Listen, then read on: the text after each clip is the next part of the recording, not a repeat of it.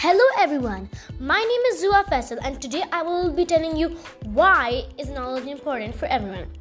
Knowledge is a very important thing in life that if we have knowledge, we can have a job or an occupation, and if we have an occupation, we can fulfill our basic needs.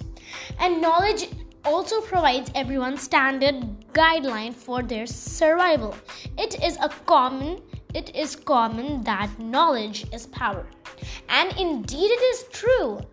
It enables everyone to know what they would do when anyone stops them from doing something without any fault. And there are numbers of people who are unaware of their fundamental duties and rights. So this is what knowledge is. It is very important that we must have knowledge. And about Islam? Islam is the best religion that we could have. And in Islam, in one of the hadith, it is said that talabul ilmi farizatun ala kulli muslim wa muslimah.